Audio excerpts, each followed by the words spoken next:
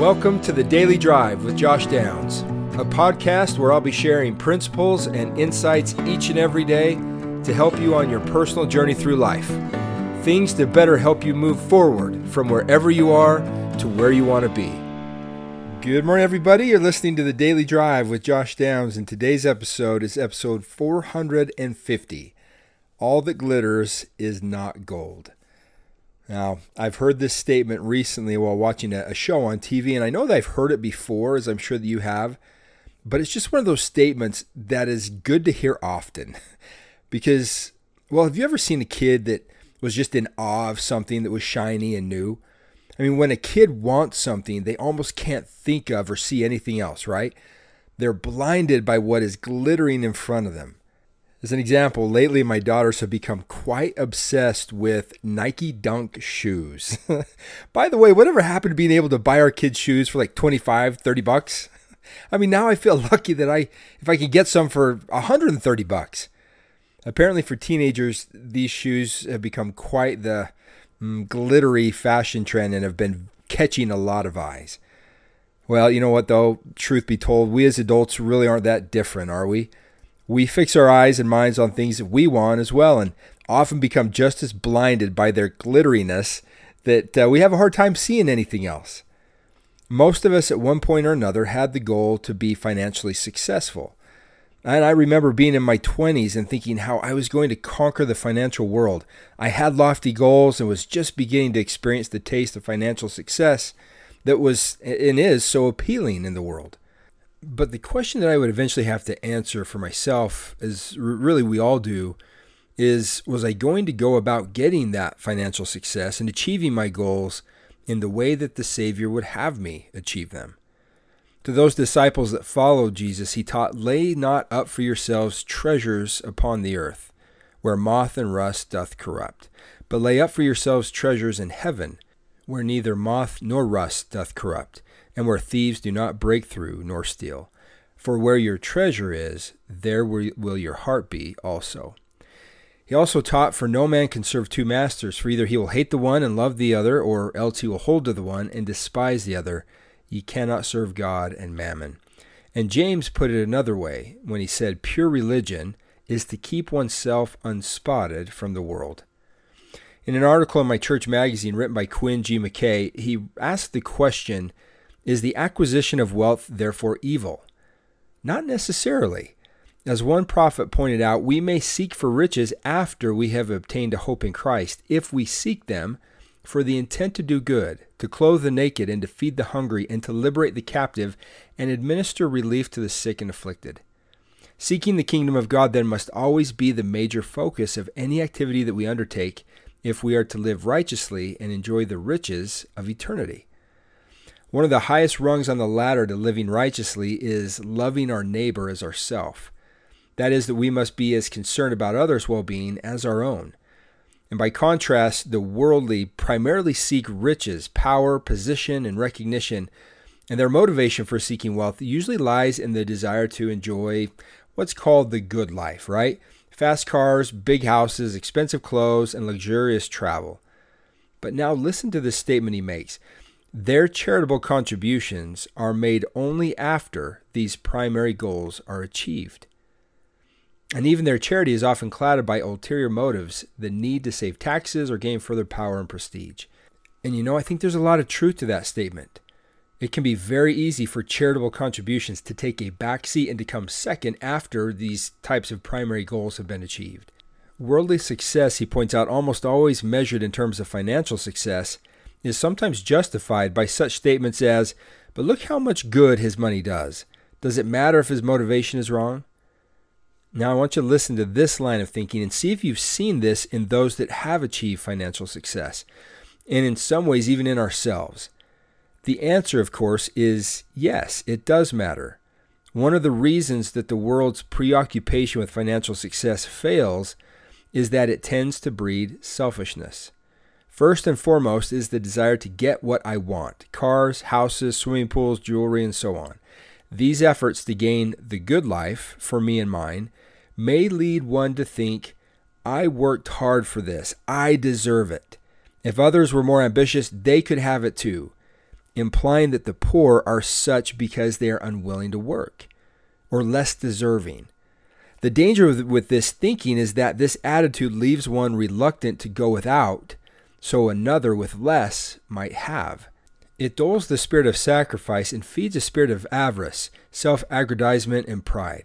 One prophet, pointing out this danger, observed how it began to creep into some of the early members of the church when he said, "The people of the church began to wax proud because of their exceeding riches and their fine silks and their gold and silver.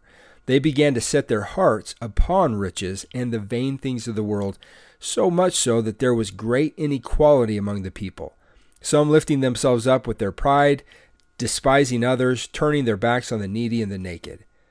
It seems to be a fact of human nature that those engaged in pursuing the good life also spend much time, energy, and money seeking association with the wealthy, the powerful, and famous as well. They live where there are no poor, socialize in private clubs where there are no poor, travel first class, and otherwise isolate themselves from regular exposure to the needy, except for occasional giving on the street or to the seasonal charities. Such benign neglect can often be as devastating as deliberate reviling of the poor. This is in contrast to him whom we claim to follow, who deliberately lived with and for the most part regularly sought out the poor and needy. Years ago, I went through a very interesting transition with my work. I was a seminary teacher for a period of about 10 years with really a very modest pay. And although I never went without, I also never had much excess. Then I transitioned to working in medical device sales, which was a completely different world. And I realized just how different of a world it was when I was first invited to dinner by my new manager at a rather upscale steakhouse downtown that, quite frankly, I'd never eaten at before. And it was amazing. Probably one of the best steaks I've ever had in my life. Probably one of the best meals I've ever had in my life, especially because I didn't have to pay for it. But I had never had such an expensive meal before, that much I know. I was amazed at how much was spent with such little disregard for it. I would experience many such meals during my time as a medical device rep, meals that would run sometimes in the thousands of dollars for just a handful of people. Again, it would be easy to think, well, I deserve this. I got this job. I work for a great company. But as I left that first night, something didn't quite feel right to me, especially as I walked past several homeless individuals wrapped up in blankets tucked into building corners and doorways, simply trying to keep warm. And I knew what that feeling was. It was a warning to me not to lose sight of the reason God blesses us with more. It's not because we're any more deserving than anyone else, but so that we can help those who have less. I knew that if I wasn't careful, I could lose sight of that because of the glitter of the life that was now calling to me. As Quinn mentions in his article, for many, even those who have started out with good intentions, the earnest pursuit of riches too easily gives way to greed. This phenomenon is known as the frog principle. It's said that if a frog were dropped into a pan of boiling water, it would immediately jump out to save its life. However, if that same frog were placed in a pan of cold water and the heat was gradually turned up, the amphibian would stay put until cooked. When pursuing wealth for the wrong reasons, it is very easy for the frog principle to take over. The process of accumulating a large enough bank account to acquire that nice car whets the appetite for a fur coat, and then jewelry to go with the fur coat, then a better house to go with the car, and then better furniture to go with the house, and on and on and on. All of this requires more and more money until a person's appetite for luxury devolves into a spirit of avarice. This frog principle illustrates really just how subtle greed can be. Greed can be such a powerful emotion that it can be surprising what someone is willing to do in pursuit of all that glitters. Numerous individuals have succumbed to embezzlement and to fraud and a host of other ways to take advantage of one's neighbor instead of looking out for and loving them. And for those that witness or experience this kind of behavior firsthand, it often comes as a surprise, with many questions and comments being asked, such as, has he always been a crook? He seemed like such a nice, generous, thoughtful man. How could he be so dishonest? Didn't he know that what he was doing was wrong? Was it someone else who made him do it? We grew up together. I never dreamed he could do such a thing. Well, that's the frog principle at work. People sometimes encounter and fall victim to it as they pursue their careers. When first starting work with an organization, some receive propositions to do certain things so unethical that they dismiss the idea with a resolute never. But as time passes, however, they may slip into deeds that are very questionable. The allure of the good life and associating with those who are preoccupied with expensive cars, big houses, luxurious travel, vacation homes, and big investments cause people to think and feel differently. As one prophet in Scripture lamented to those whom he had seen become corrupted by the pursuit of wealth, said, "How could you have forgotten your God? Behold, it is to get gain, to be praised of men, yea, that ye might get gold and silver." And he goes on to state a very difficult truth, how setting one's heart upon riches causes people to bear false witness, to steal, to plunder, and even murder. As Quinn writes, in summary, centering our thoughts on obtaining riches tends to feed many of the sinful inclinations of man, often edging people away from the Christ-like life rather than pulling them toward it.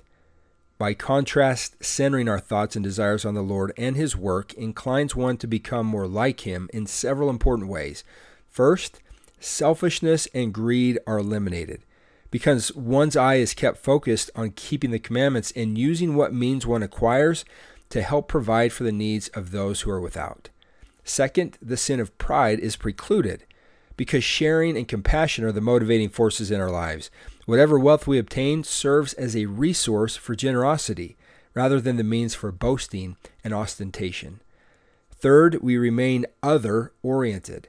We keep Christ first, our neighbor second, and ourselves third.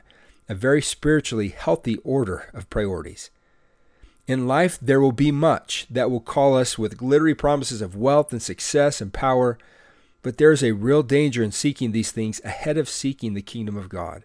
In fact, wealth has very little to do with one's ability to serve the Lord, as there are opportunities all around us, regardless of our state of wealth, to lift others, to serve others, to help others, to love others, and to be kind to others.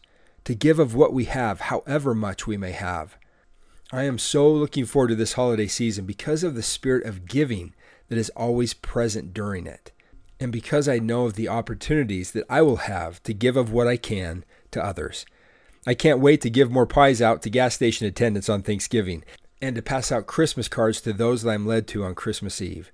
And I hope to have many of you join me in these experiences. They will change you and remind you of where true gold is found, which is in people, and always has been and always will be found in people. And it will help you to see more of the opportunities that are all around us to lift and to love every single day. If we want wealth, we would do well to remember the Lord's counsel. Seek not for riches, but for wisdom, and behold, the mysteries of God shall be unfolded unto you, and then shall you be made rich. Behold, he that hath eternal life is rich. Now, thanks for listening today, everyone. I hope today you'll catch yourself just long enough to look away from all that glitters in this world and remind yourself of where true gold is found, where real wealth is acquired, and where real treasure can be stored up. Because it isn't here on earth, but in heaven. That's where the riches of eternity will be given to those who have learned to give away the riches of this earth. And that sounds like a pretty fair trade to me. Now, it doesn't mean that we can't enjoy a good steak dinner once in a while, but let's just make sure we don't put the accumulation of wealth before charity and before God. Let's learn to put charity and God first and the accumulation of wealth second. Remember today, when you have the opportunity to help someone, that all that glitters isn't gold, and all that is gold doesn't always glitter. Until next time, I'm Josh Downs, and you're listening to The Daily Drive.